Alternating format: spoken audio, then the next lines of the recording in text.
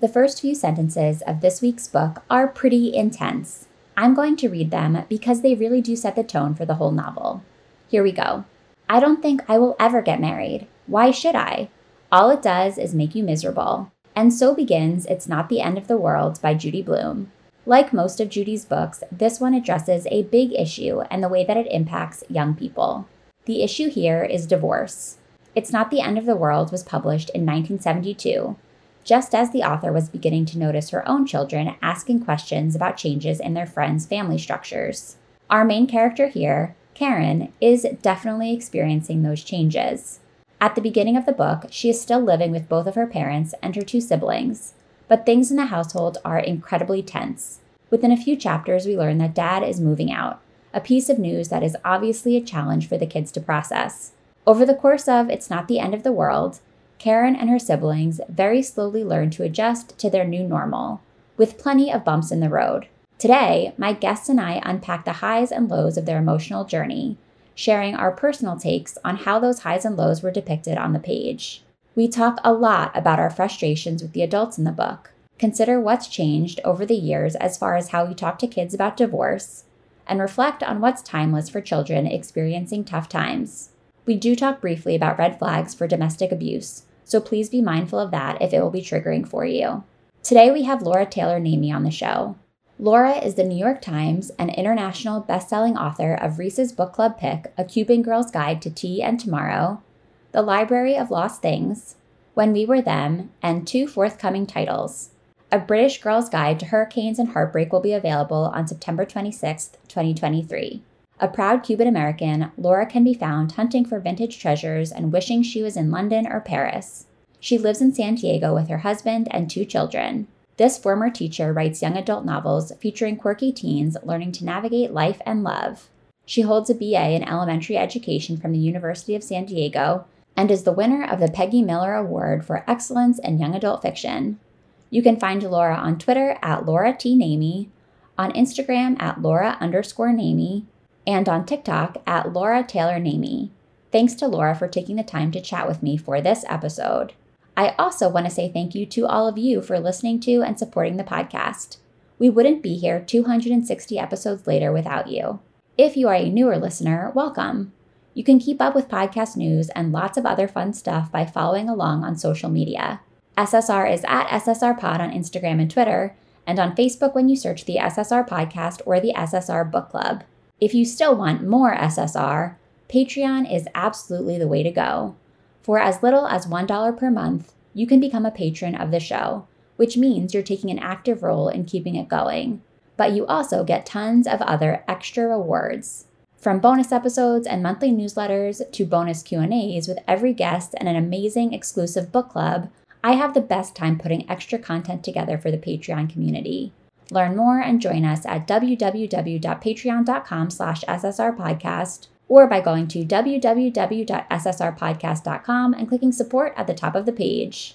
If you'd like to show your love for the podcast and aren't quite sure if Patreon is the right choice for you, you can also support us by leaving a 5-star rating or review on your podcast player of choice, recommending SSR to a friend, or posting about this episode on social media.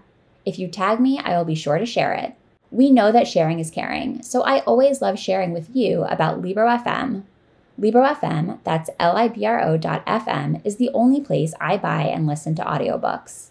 If you're an Audible listener, I challenge you to give Libro FM a try using code SSRPodcast, which will give you a 2-month audiobook membership for the price of just 1 month. Amazon certainly has its place in our lives, but I love finding alternatives that support smaller businesses, and that's exactly what you get with Libro FM. It offers the exact same audiobooks as the ones you'll find on Audible, but it supports independent booksellers instead of a giant corporation. Give it a try and let me know what you're listening to and loving. Now let's go to the show. Welcome to the SSR Podcast. You may recognize SSR as an elementary school era abbreviation for silent sustained reading, but if you don't, that's okay. What it stands for here is Shit She Read. Each week, we'll crack the binding on an old school read written for kids or teens and talk about it from a kind of grown-up perspective. We'll obsess over heartthrobs, relive the frustrations of middle school, and say an occasional WTF to a beloved author. If we haven't met yet, I'm your host, Allie Hoff-Kosick. freelance writer, lifelong bookworm, and lover of anything covered in rainbow sprinkles. So find your favorite reading spot and a glass of wine. We're about to revisit some literary throwbacks right here on the SSR podcast.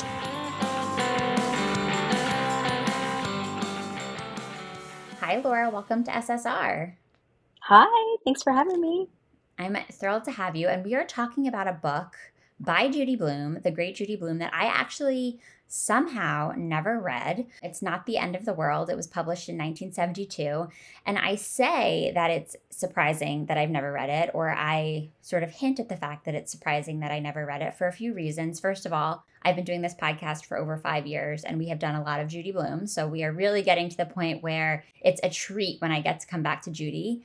But I, as a child of divorce, feel kind of bummed out that I never got to read this book when I was a kid, because as I was reading it now, like the little 5, 6, 7, 8, 9, 10-year-olds inside of me had like so many feelings. So I'm really looking forward to unpacking It's Not the End of the World with you, Laura. And I'd love to hear a little bit from you about why you chose this book to revisit or to visit for the first time, any memories you have of it, or any memories you have about Judy in general. Well, thanks for having me again. And I'm a Judy fan, but this was another one that I had not heard of. And I did read Judy when I was a girl, but my memory of her and those texts is really fuzzy. And, everyone knows the big ones like Are You There, God? It's Me, Margaret, and Blubber, but I had not heard of this one. And also, it's an interesting thing that the new Judy Blume is published by the same imprint that I am. Oh. So she's an Athenaeum sister, which makes me extremely excited. And I think that's really cool that we're under the same imprint. So I thought, hey, let's do that. Let's do Judy. She's classic. And I was excited to find something from the vault that I had not heard of. So, yeah.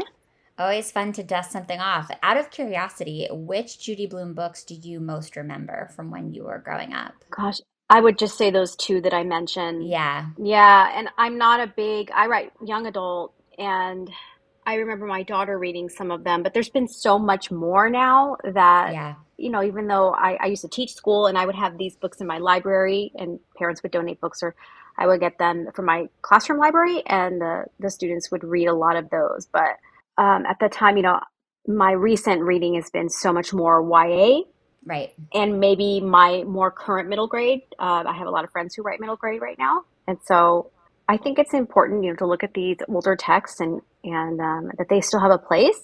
But it's been a while. It's kind of like getting out the fuzz from my from my head here. And remember, these things existed, and they came out and they're quite revolutionary. So Yeah, and shifting into a new gear, like I always find, especially with the podcast, like some weeks we're doing middle grade, some weeks we're doing YA. And then in my personal reading life, I read mostly adult. And so I feel like I'm always shifting gears and trying to remind myself to come to a book, not only reminding myself of the time period in which it was written, but also reminding myself of like who it was written for, which age group. And I think that's also constantly shifting, because I'm sure Judy, like the 10-year-old maybe that Judy was writing for in 1972 is not necessarily the same 10-year-old that a middle grade author is writing for in 2023, because while some things are universal and timeless, we're all shifting and our experiences change. So I think that's a really good point. Like we sort of have to reset every time we come to a new work like this. that was really shocking for me. And I'm sure we'll unpack a lot of this later, that what would and wouldn't fly in here, and what I would have done differently, or what a divorce book might look like today.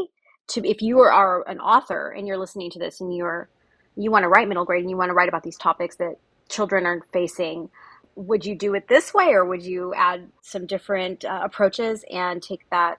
Yeah, I'd say yes. And so I'm looking forward to unpacking why. So, and also some things are timeless and beautiful and true, and those things kind of resonate, and those don't change. So I think it's really juicy. It's good to talk It about. it is juicy. Judy is always juicy. She somehow Mm-hmm. always manages to be juicy.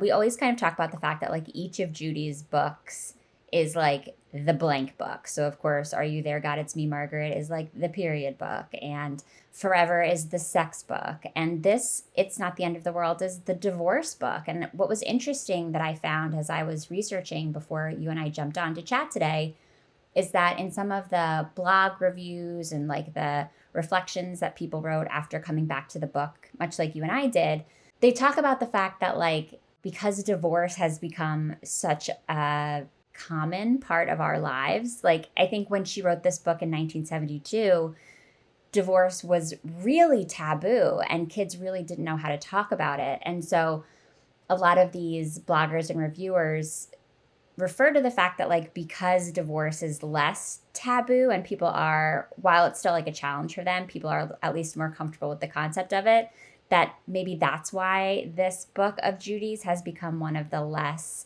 celebrated or the less talked about, just because of like all of her books. It's maybe now covering something that's like not quite as juicy or controversial. And I hadn't thought about that. I thought that was a unique take. I think it's definitely more sadly normalized, but in a good way in that there are so many resources and books and programs and now even cartoons that deal with this. Even Sesame Street deals with this.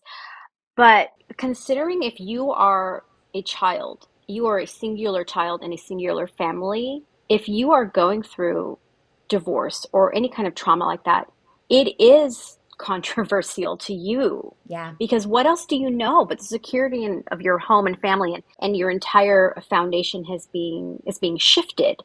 So I don't think that's necessarily fair, to Judy to say that all the way. Because yes, while the topic is much more normalized and much more accepted, kids are going to therapy as they should to process their emotions and process their feelings and to kind of provide a healthy path to maintain communication and a sense of security within their family structures. Those things are better now than they were when I'm a child of the 80s, so growing up and seeing friends getting with parents getting divorced, and yeah, it was not as common.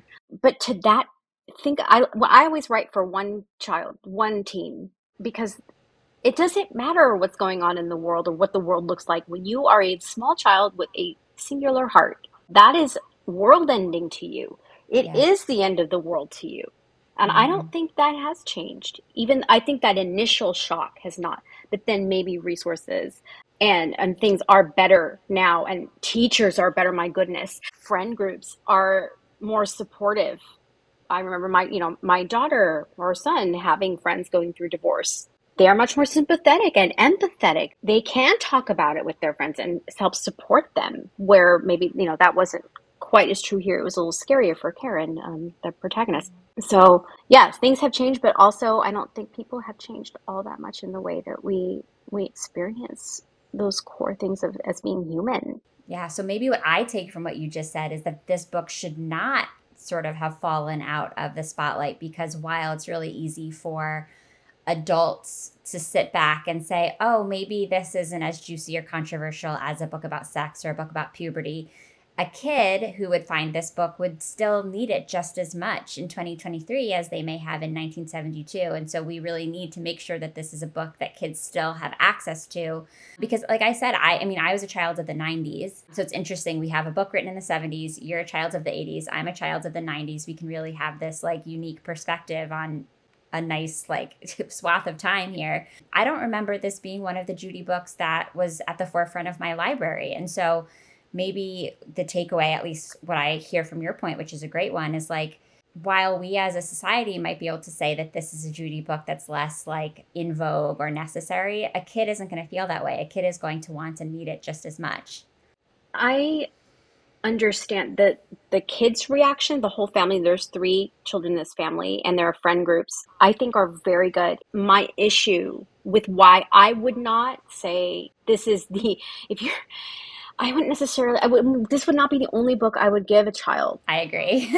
because of the emotional stagnancy here with some of the reaction, the way that the parents react. And I think maybe that is a sign of the times that my parents would not have talked to me that way if they had gotten divorced. And I didn't see that with my friends' parents. And just the emotional resonance for me is lacking. The emotional hit of things and the emotional authenticity of moments. I think Judy, and I don't know because again, books were written so much differently in the 70s, and I don't fault her for that. I just that it's so one note at times, and I want layers. When I'm talking to my own children about things, it's not. I wanted more for these kids. I felt for them, and maybe that is important. That if you're going to give this book to a 7, 8, 9, 10-year-old, whatever, that you preface that. I wanted those parents to have a honest conversation with their kids instead of playing this passive aggressive games.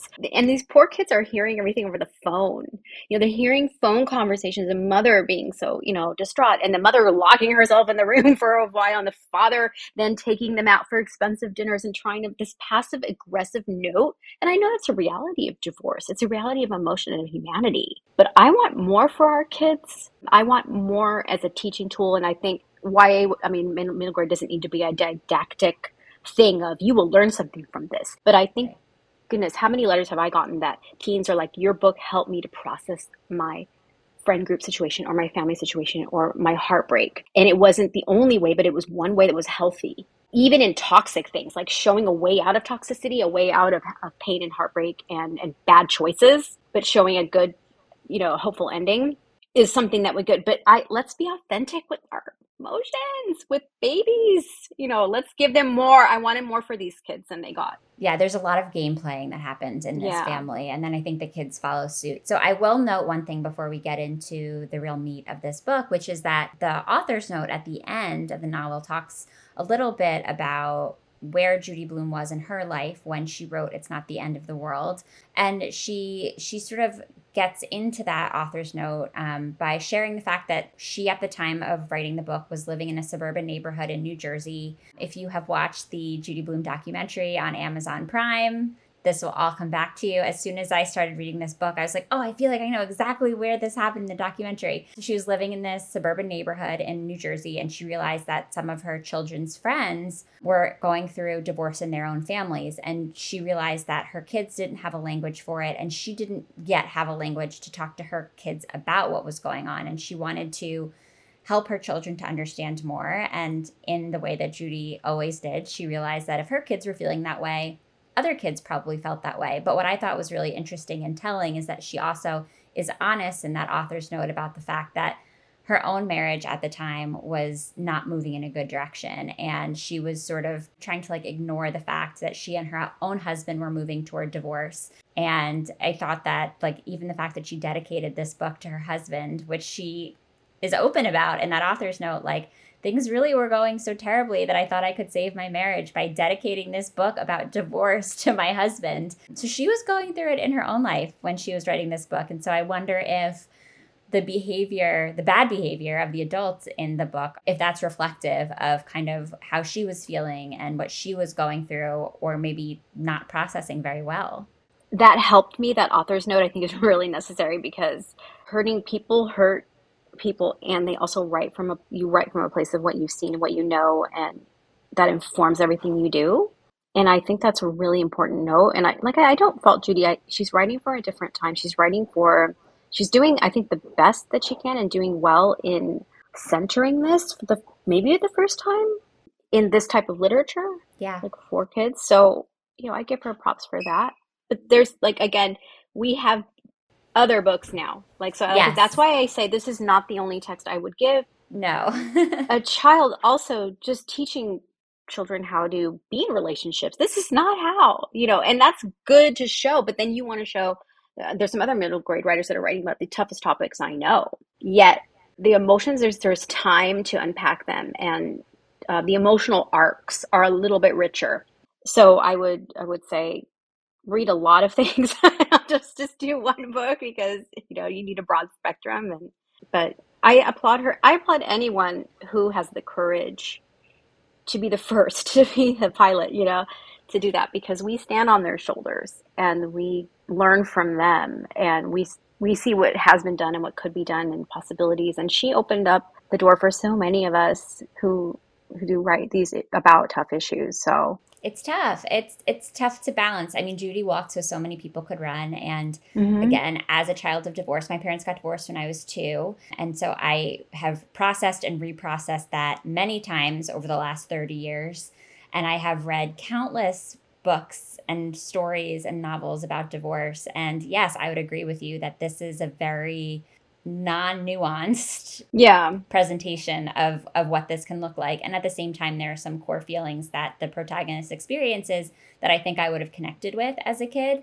And I do applaud Judy for like giving it a shot and creating a place where young readers could at least have a starting point. And I'm so glad that there are so many other more nuanced versions of this narrative that have come out since then. But let's get into Karen, who is our protagonist. And to your point, Laura, the first thing we really learn about Karen is that she kind of like thinks marriage just makes people mean. Like that's I the know. literal first sentence is that like Yes. my teacher was way nicer before she got married. I don't think I'll ever get married. She says Yeah, that's her like first line. I'm not ever getting married. that's the first line. And as you were saying a few moments ago, like, I don't know that this is necessarily like the healthiest way to present relationships for kids, which is not to say that every single kid needs to aspire to get married one day. But again, as a kid who grew up seeing divorce and seeing damaged relationships, I think what is not productive is to feel as though as a kid who grew up seeing that, you then need to link that with the like foregone conclusion that you will also never get married or pursue those kinds of relationships. Like that made me sad that that was the first thing because I think I went through phases in my young life when I felt that way, but I was so glad that I saw examples of children who were in my situation who then went on to witness happy marriages and happy relationships and then went on to have those themselves. And so I was like, oh no, this is really going Yeah. to make me sad if what we're potentially getting here is a story for children of divorce who are then going to be like, yeah, I'm like Karen. I'm also never going to pursue a relationship. I don't want this either. Like not only are her parents unhappy, but she's immediately assuming that her teacher is only unhappy because she got married. Yeah. I mean, I grew up with this. Literally, more than one of my friends, I had a really happy childhood, and my parents were married until my father passed away. And Mm. I just celebrated my 25th wedding anniversary. So I am in, a good marriage. But when I was growing up, especially in junior high and high school, I had friends who were so guarded Yeah. about relationships. Not like I'll never get married, but just with like, and this is before you could Google people or like find out on, put out these Facebook things about like who are you dating or Right. who are you getting involved with, and they automatically had up walls before when they would meet somebody. I'm like, why? Just give it a go. They're like, I can't risk that Mm-hmm. because of my home. Like I've seen, you don't know what I've seen. And that's true. And when I learned about that, I didn't understand, but I had no, like, that wasn't the way I led. I was like, let's just give people a chance. Let's try. So we are a product of our experiences, and we're so shaped and informed, everything we do. And I understand that. And children think so immediate and all sweeping. It's not, they don't think in nuance and layers. That's why helping them show them that there is part of what I think good resonant literature is doing is writing stories that engage them and meet their needs while also presenting those layers for them because they can't process them on their own. And so showing them that, and that's why I think it's helpful when she meets her friends and sees a mother dating and having fun and dating someone else, and that you can go on and, oh, I can be happy again. I can find a new relationship, or we're divorced and and we're happy too. That you don't have, of course, you don't have to get married. But it's funny because I'm writing a book that deals with this, not a happy marriage and a teen who's now thinks that she doesn't want to get married and is kind of doing that. Oh, interesting. I know. That's why I was like, oh my goodness, it's kind of that she sweeps everything under the rug. Like, I'm not doing this. No way. I'm not going to subject another kid to what I've been subjected to. And they tend to sweep everything into one bottle, that this is the only way it is because of the way the brain works and development works. That again, kids are immediate. Teens up until what, 22? You're very in the moment, and everything you're trying to process as you're learning as you're going. So I think it is interesting. And that first line, I'm never getting married, is so true. And that is exactly, it's very true. That is very authentic for Karen to be feeling. And it's good. Like, what is good at storytelling here is that you want more for her as a reader, and you care about her as a reader, that you want her to expand her views and to learn about life in a way that she doesn't have to get married if she doesn't want to. But the key that I'm struggling with, in writing this is like, it should be because you don't want to, not because you're running from something. Yes, That yes, you're yes, running yes. toward a thing of Uh-huh. toward an ideal of who you want to be, rather than you are escaping something bad. And I think, processing trauma, we do learn from trauma, and we have to block some people out of our lives. We have to redo, but good life should be about seeking what's good for us and not seeking what's bad sometimes. Like, there's got to be a point where we stop doing things because of a negative way and we start doing things in a positive way because it's what we choose, not reacting to everything. And I think that's what therapy can do. That's what growing up can do. That's what really considering emotions. And so right here, she's saying it's a negative reaction because of this. I'm never going to do that. Instead of, hey, I came from a healthy family, but that's just not for me. Or I saw bad marriages and good marriages. My teacher, my math teacher is like really happy in her marriage and she shows pictures of her kids all the time. But I don't want that. I want to be a doctor and work all the time and live at the hospital. I don't want to do this, that's just not the way I'm rigged. That's a positive reaction because they're doing something to feed their own sense of worth Right. and not running from something all the time, which is a negative response. Yeah, it's also just heartbreaking to see this 12-year-old like jaded about relationships so early. Like at its most basic level, it just makes me sad to see that all of these different examples of married adults in her life are reinforcing each other. Like she's coming to 6th grade with this particular view of what it means to be a married person, because what we find out shortly after that opening sentence is that things at her house are very tense and very stressful all the time. And now she's making an assumption that the reason her teacher is suddenly not as nice as she was before is because she's married. And so that must mean that all marriage is unhappy. And it reminds me a little bit of like, and we've talked about it on the show before, there was a trend, and I think it's sort of fallen out of favor, but I would say like in the early to mid aughts, and Sarah Dessen is the author that comes to mind, though there are many others who have done this, but like so many of the protagonists in Sarah Dessen's books are like, I just can't fall in love. Like, I will never fall in love because it never goes well for me, And like, that's the basis of the whole story. And then, spoiler alert to all of them, they end up meeting somebody who changes everything and they have to push past that jaded attitude and they realize that love is real, on and on and on. You can listen to the Sarah Dessen episodes, listeners, if you want more of that. But Yeah. it's sort of, as you were talking, Laura, I realized that like Karen is almost laying the groundwork for that, because Mm-hmm. that's just sort of how she's entering her own story. And it just so hasn't been my experience at all. Like my husband and I are both children of divorce and both children of sort of unconventional family situations in different ways. And we always say, like, I don't know that I could have wound up with somebody who had a more traditional family, just because that would have been hard for me to connect to. But I think both of us share this idea that like our experiences growing up with our families didn't make us not want those things. It made us more intentional about what we did pursue in our lives. And we got married very young, and we've been married almost 8 years. We've been together 14. So I think that as much as I feel for Karen, having been through some of this myself, I, in a 2023 version, would hope that Karen would, just as you said, want a little bit more for herself, maybe be feeling out what her options might be instead of on page one being like, I'm never getting married. Well, yeah, and it's kind of, we're coming out of that age, and I grew up in this age. I was born in the late 70s.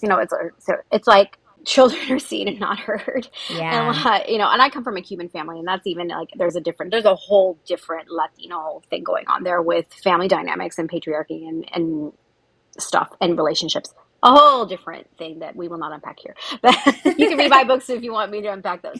But yeah, I just think it was so typical, though. I think now children as people and humans are valued a lot more, and they should be, by teachers, by medical professionals, by mental health professionals, by authors, even by TV writers. Kids are they're given importance, they're given a voice. And I think that shows sometimes too much, and that can become entitlement, and that can lead into some issues that we're having. But when that's done well, and you're raised well, and you're raised with a sense of empathy and sympathy for others, you learn that yes, you still have to obey your parents. You still have to follow rules and you have to submit to, whatever your family is doing, that you do matter as well. You have a seat at the table in hard conversations. And that is not taking place here. And I think that is the sign of the times. And it shows the difference in how children are posited in our society and how they're reconciled and dealt with or raised, brought up.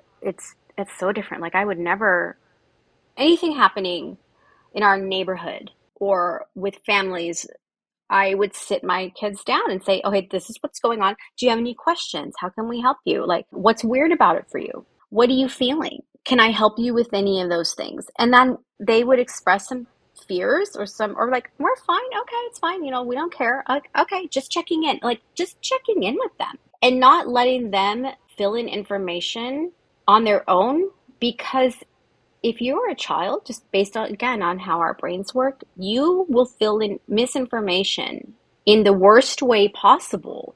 And then you will make conjectures, and we still do this. If communication is the key to this, even when families aren't working out, if both parties can still communicate in a loving, empathetic way, then that leaves less space for these kids to make up things, because I guarantee you, knowing kids, having kids, being a kid and working with them, they will pick the worst thing. It will be their fault. It will be their choice, something they did. And even if the parent said, "Oh, it's not you, it's us," it's not good enough. Like you have to walk them through these things and explain why, and just ask them, "What's scaring you? What can we do to make this easier? Maybe we'll have a time just to talk." And if the parents can't do that, then find people who can, another family member or a medical professional, a mental health professional. That's not going on here. No. That's why I think we're doing better in that respect. And it shows the side, and again, why this is important, but it's not the whole story.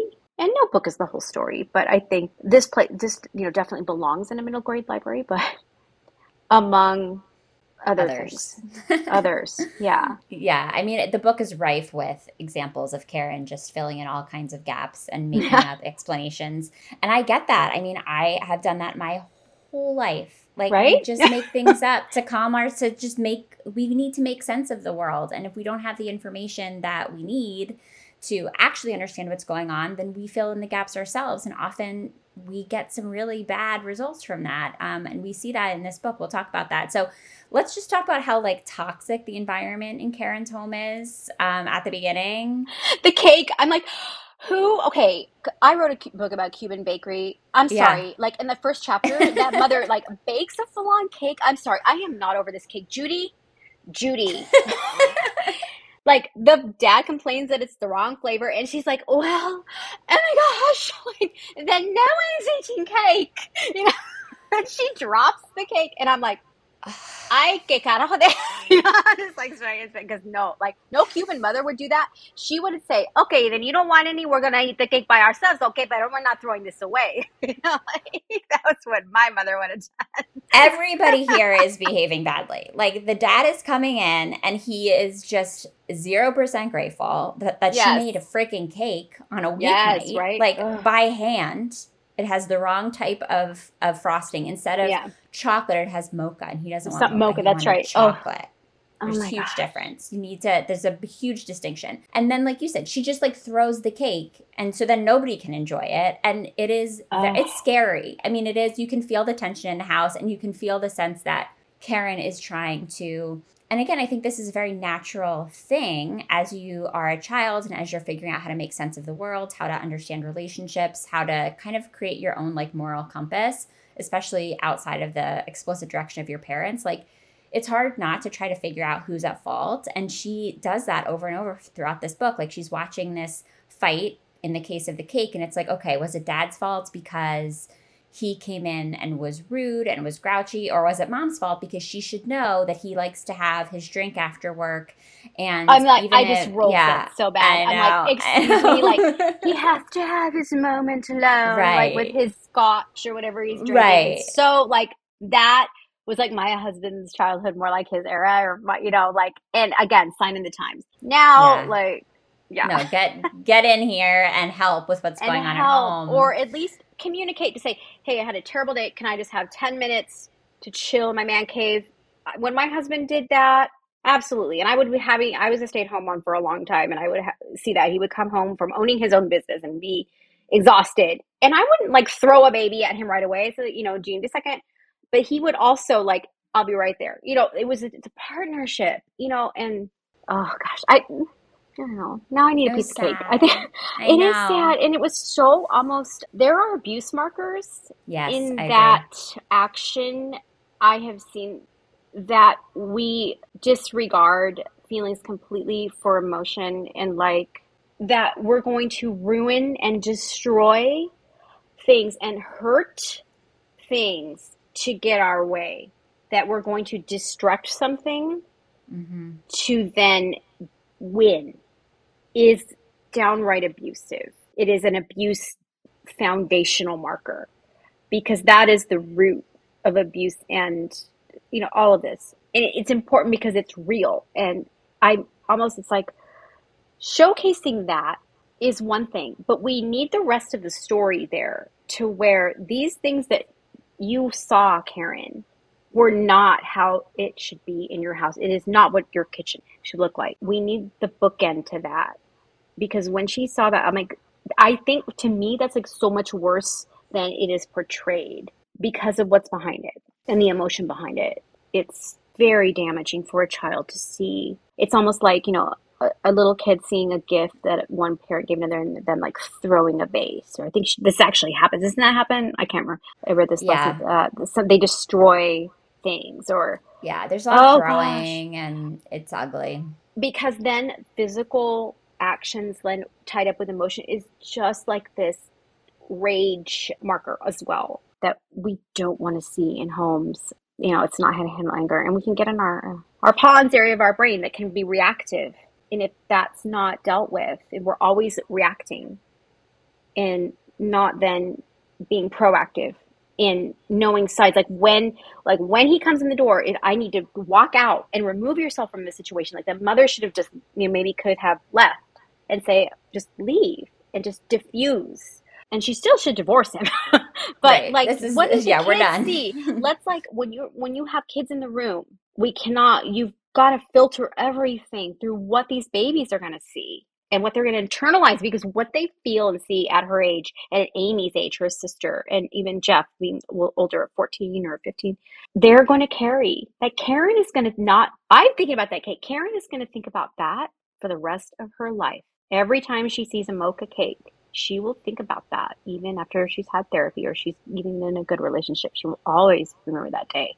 Well, and throughout the book, we see how each of the three kids is reacting to what's going on in different ways. And yes, like it doesn't take long after this scene with the cake, listeners, for us to learn from Karen's mom that dad is moving out and they are separating. But both before and after we actually get that news, we see Jeff, Karen, and Amy all handling life in different ways. So Karen tends to like internalize a lot of it. She has this planner that she Mm-hmm. writes in every day. She grades the day. So when we meet her at the beginning of the book, most days are getting like C minuses or lower. And as a very dedicated planner gal myself, I loved this detail that like she has this day planner. Even as a 12-year-old, she has a ritual with it. It was a very sad ritual, but I got that about her character. So she's internalizing what's going on. Her younger sister, Amy, is figuring out a little bit how to like play the parents against each other. Right?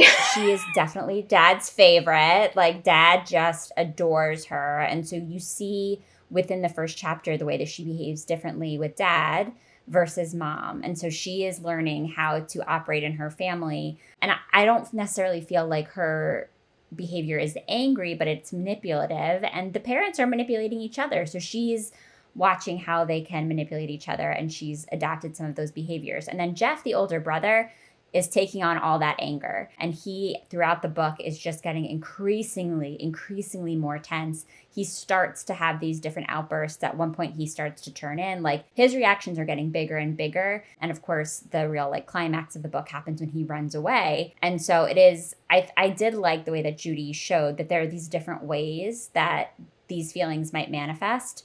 and that kids in the same home might take different cues from the same parents and handle those feelings in different ways. Definitely. And it really, she did a good job with also age appropriate reactions. Like little Amy Yes. is, I believe, 6, right? Is Yes. she about 6 or Mm-hmm. 7? Okay. Yeah. She was very authentic. She's like, well, I hate you and I hate you too. And I don't hate mommy and I hate, or I hate, Right. just that is so 6.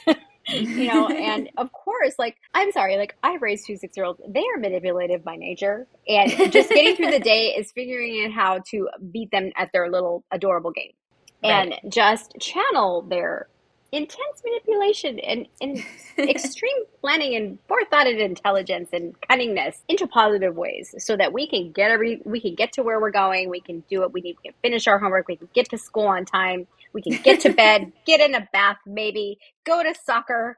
We're just trying to do that, and Get through another day. we're just managing that. It's not like Yeah. there's every kid is Amy. Every 6-year-old is Amy in some form. Like they're gonna act that way. And yeah, so she was left out of a lot of things, and I Yeah. think that was hard for her. And she's filling in her own information too. And she's saying like, how can I win at this? Right. Oh, how can I use this to my benefit? And she should, because that's what kids do. Right. And then no one is telling her otherwise. And even the older siblings are trying to spare her, or it's like go in the other room, just because that's all they know is deflection. They don't have any coping skills yet, real, because they haven't been taught by the parents. At least there are some outside people who do nurture them and at least listen, grandparents and an aunt or and friends, but they're just doing what they know. And I mean, it's like I said, and that part is just very authentic. The reactions are very by the kids are very well done, very insightful and true, felt really true to me. I have a real issue with the grandfather and the aunt. I mean, I have an issue with a lot of the adults, but these are my specific issues with the grandfather and the aunt. So, listeners, after the divorce gets out there and the family knows, the grandfather comes to visit, and you can tell he wants to see if he can turn back time and make sure that his son and his daughter in law stay together. And he makes a whole speech to Ellie, who is his daughter in law, Karen's mom, about how no one in their family has ever gotten divorced. And he takes a lot of pride in that. And he has a conversation with Karen where he talks about like what a bummer it is that like her parents are going to be the first to get divorced. And like, yes, yes, yes, that's all very true. Fine. But as a now grown woman who has been in many years of therapy and realized that her people pleasing tendencies, etc., were very driven by some of the circumstances of a divorce that happened at a very young age, I'm like, you're putting way too much pressure on this child. And then the Aunt Ruth, who is mom's sister and is kind of like coming in to help when mom is, needing some personal time as she's going through this divorce. Love that about Ruth. But she says things to the kids like, oh, well, this is much worse for mom than it is for you. Yeah, yeah. And I couldn't help but bristle at that as a kid who has, again, like processed and reprocessed this over and over and over again. Like, is it? Yeah. Is it really? Yeah. And like, is it fair for you as an adult to say that to a 6 and 7-year-old that like, oh, well, you're just going to have to figure out how to handle this better. You're going to have to be more mature because these adults who have been in the positions of power here, who have had the agency, it's really so much harder for them. And that's not to say, of course, that the divorce isn't extremely painful for the parents. But I really was upset at those little moments with the grandfather and the aunt because I just felt like it put so much unfair pressure on the kids and took all of the responsibility away from the parents. This is this book needs a warning label, not a warning label, but a caution tape wrapped around it because I Yeah. think I bristled at those too. And it's so antiquated. Like that's not how Yeah. it is. And it may be, I'm trying to think back to the 70s and 80s. Like, is this how we talk to kids? Is this what we told them about how life works? That suck it up, buttercup, there's always someone else going that has it harder than you. And you need to rise up and take care of your family. Like, Jeff, you're 14, you need to be the man around here. And, Yeah. yeah, this is why I'm like, no, this is not it. And maybe she's showing that I don't know because the climate that Judy is writing in is not something I'm again not well versed in, and maybe you can help with that as far as across the scope of her work because it has been Right. such a long time since I've explored her. So considering, I always consider the climate that the author is writing in, not only the social political climate that's sign of the times, but her own emotional climate, whatever's going on in her family, whatever is going on with her as an author. What is she trying to say? What's her point of view? But I want to tell kids like, no, no, this is not how you're supposed to be. We're going to get you there, but no one is going to come over to my kids and just tell them to suck it up that someone died or someone left or someone that is you, if you're telling that to my kid, then you're out of my house. Then that's not what I want feeding my children. And no one is providing like another counterpoint to that here, and that's why they're filling in blanks, and that's what maybe why the friends do that. You kind of get that, but it's like so far she seeks that for herself and seeing how her friends are behaving and the way that their life looks a little different, and it's like, oh, there's another way to be. It's tough.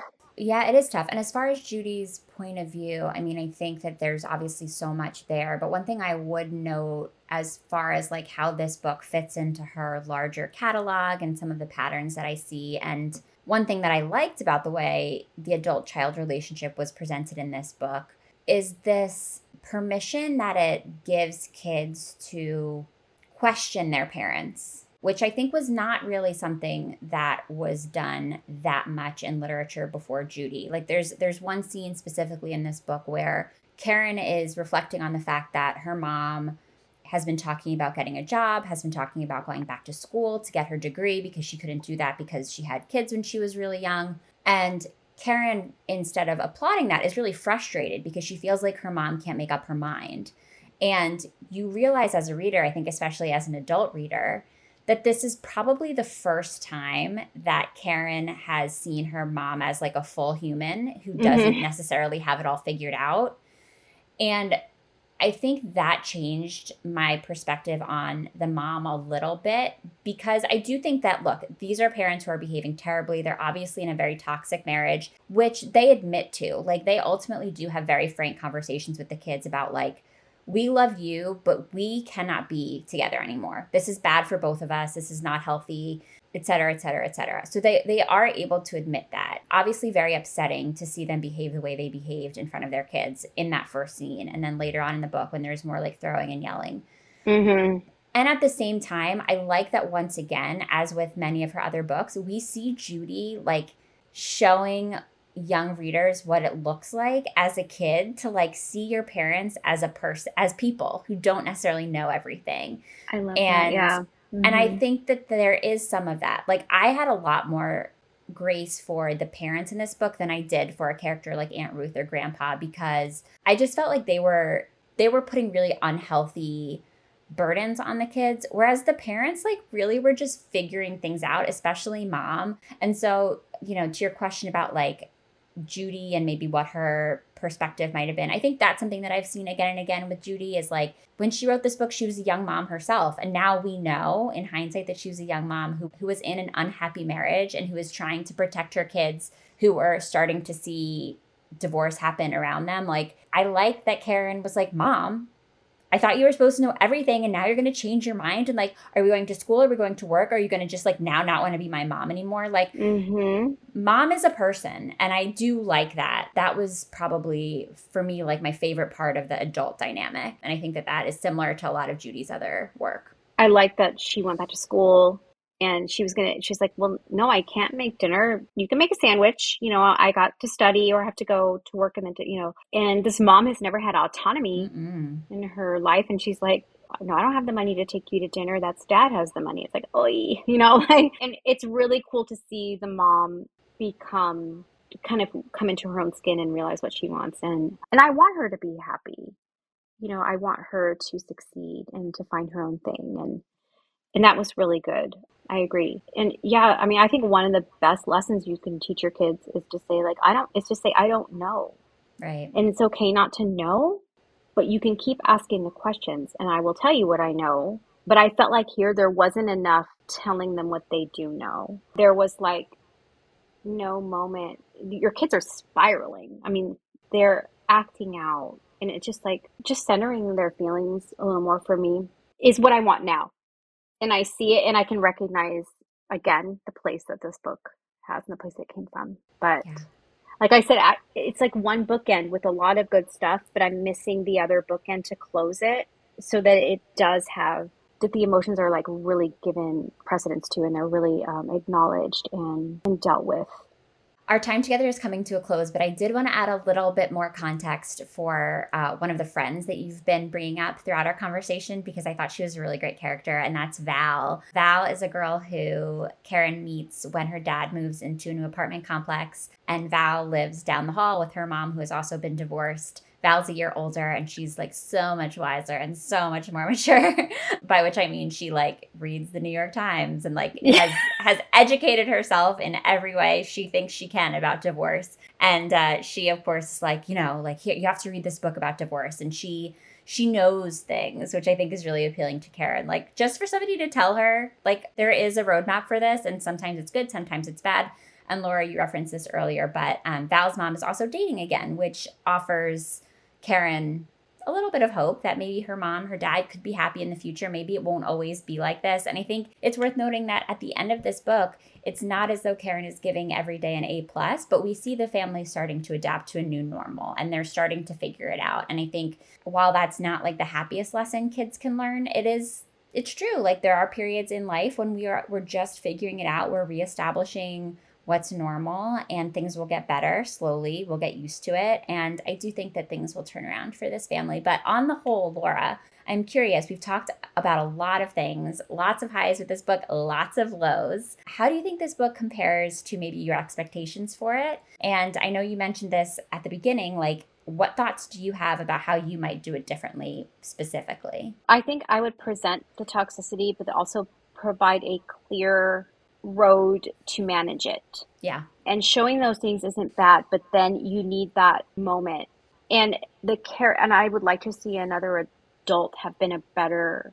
Now, I would love to see some kind of mental health professional or someone that is trusted that really can listen to these kids because, like I said, it's always like a game of telephone with this family. They're hearing things on, but she said, I overheard this, and they're talking on the phone, and they do have conversations with them, but they're not deep enough for me. I don't think they're true enough for me all the time. They're very whitewashed, kind of like, we're having some trouble. It's not you. You're going to need to give us some time to get through this. It's not you. We still love you, but we can't stand each other. So we're going to have to move. It's not, I never got now that we're here, what questions do you have for us? How can we help you navigate this? This is what I want. Right. How can we help you navigate? How can we get out of ourselves? Because once you have kids, I don't care who this mom and dad are and what they haven't found out about themselves. Your responsibility as a human being, as a parent, your kids come first before your drama.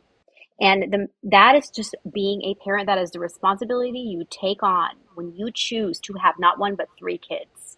So it's terribly selfish of these parents. Yes, they're hurting. Yes, there's this low, coded abuse, this passive aggression, this emotional abuse, this toxicity. And these parents, I feel for them because they're feeling, and I understand those relationships. But the minute you have a kid, they need to, they can't always come first, but there needs to be time for them to deconstruct that. And I felt that is what I wanted more of for this book, for me to say this is a healthy manual and a healthy representation of what we should be telling kids about divorce, what they should be reading to cope with it, that we need that selfishness. We need a break from that and for the parents to come out of that and to be better parents, essentially, and stop being like a husband and wife for a minute and to be parents. Yeah. I bet Judy would make some different choices, especially now that she has the perspective of like, times were really weird for me. Like it was a weird vibe in my life when I wrote that book. I have a feeling she would do it differently. But I enjoyed unpacking this. It was a lot to process, but Yeah. a great conversation. And I appreciate you having it with me. Other than it's not the end of the world, what have you been reading lately that you might recommend to our listeners? Oh, okay, let's do some YA. I have two critique partners that just publish books that are, if you want like you want true emotional resonance with trauma, with beautiful emotions, please read anything by Joan F. Smith, especially the Half Orphan's Handbook and The Other Side of Infinity. And please read Alison L. Bitts, The Unstoppable Bridget Bloom, because they deal with toxicity, drama, parent suicide, some extremely hard topics, mental health, in such a layered, resonant, beautiful way that is also joyful and fun for teens. So please read them. And for great middle grade, please read anything by Chris Barron, because he does some of the best middle grade work right now. Just beautiful, joyful, important work. He has 3 books out right now. So Chris Barron, excellent for this space. Great. I will include links to those books in the show notes for this episode, along with links to your work. And Laura, about 2 weeks from now, as this episode comes out, you have a new book coming out, and I have the title in front of me because it's a great title, and I want to make sure I say it correctly. A British Girl's Guide to Hurricanes and Heartbreak, out September 26th. Congratulations. What can you tell us about it? Thank you. This is the companion novel to A Cuban Girl's Guide to Tea and Tomorrow. And in that book, there is Orion's sister, Flora, is 15. Well, now she's 18. And unfortunately, Orion and Flora have lost their mother to early onset dementia, and she has just passed away. And this book really deals with the different ways that people can grieve. And Flora's particular mode of grieving is not always kosher or acceptable to everyone in her family. And she feels that she's an outlier in her grief. And she makes some choices due to that alienate her emotionally from her family, and she feels that she needs to escape. So she does. And she follows from Cuban Girl, Lila Reyes' journey from Miami to England. Well, Flora does this the opposite way. She goes to Lila's family in Miami without telling anyone, mind you, because that's so Flora. And she gets to Miami thinking that the new change of space is going to help her to complete her goals, which is picking this future that's unknown to her. She has no idea who she is and what she wants to be. And she feels that Miami is going to give her the sunshine, is going to dry out, the gloom of England, is going to give her a new place. And she's with people who aren't expecting things of her all the time and reminding her of her grief. So while there, she has an emotional upheaval and gets involved with a teen influencer who shares her love of photography and kind of mentors her, and she's got to help him a little bit. And so there's some of that. And also she's got to reconcile her relationships from home, including her longtime friend, Gordon Wallace, who is also now 19. And there are some difficult feelings between these two that she can't process due to grief. So Miami is about where everything comes to a head in a hurricane of emotion and heartbreak and love and hope. And I promise it has the most joyful, beautiful, hopeful ending. Yeah, so that's what's happening. And if you're a fan of Cuban Girl, all the characters are in there at some point. Lila and Orion are there. They're making a reprise. So you get to see some of your favorites, and it's 3 years later to the day of when it comes out. So, and they're all 3 years older. So kind of lined up nicely for where they are in life. So yeah, I hope you guys enjoy British Girl. So fun. Well, get your copy of Cuban Girl and pre-order British Girl now, because we love a pre-order. And if you're listening to this after September 26th, you can go get a copy of both now. They'll both be out. And Laura, I wish you the best with the new book. And it was so great chatting with you. Thank you for your thoughtful insights and just for diving really deep on this one with me. Thank you so much. It was a pleasure. Thanks. SSR is part of the Frolic Podcast Network. Find more podcasts you'll love at frolic.media/podcasts. Thanks so much for listening to the SSR Podcast. Check out our website at www.ssrpodcast.com for show notes and other information. And be sure to connect with us on social media for updates on upcoming episodes, behind-the-scenes inside scoop, and some good old-fashioned book talk. Find us at SSR Pod on Instagram and Twitter, and search SSR Podcast on Facebook to join the group. To reach out directly, you can send me an email at hellossrpod@gmail.com. If you're loving the show, it would mean so much if you could subscribe, leave a 5-star review, and share your thoughts with a comment. And don't forget to tell your friends, too. In the meantime, happy reading. I'll see you next time on the SSR Podcast.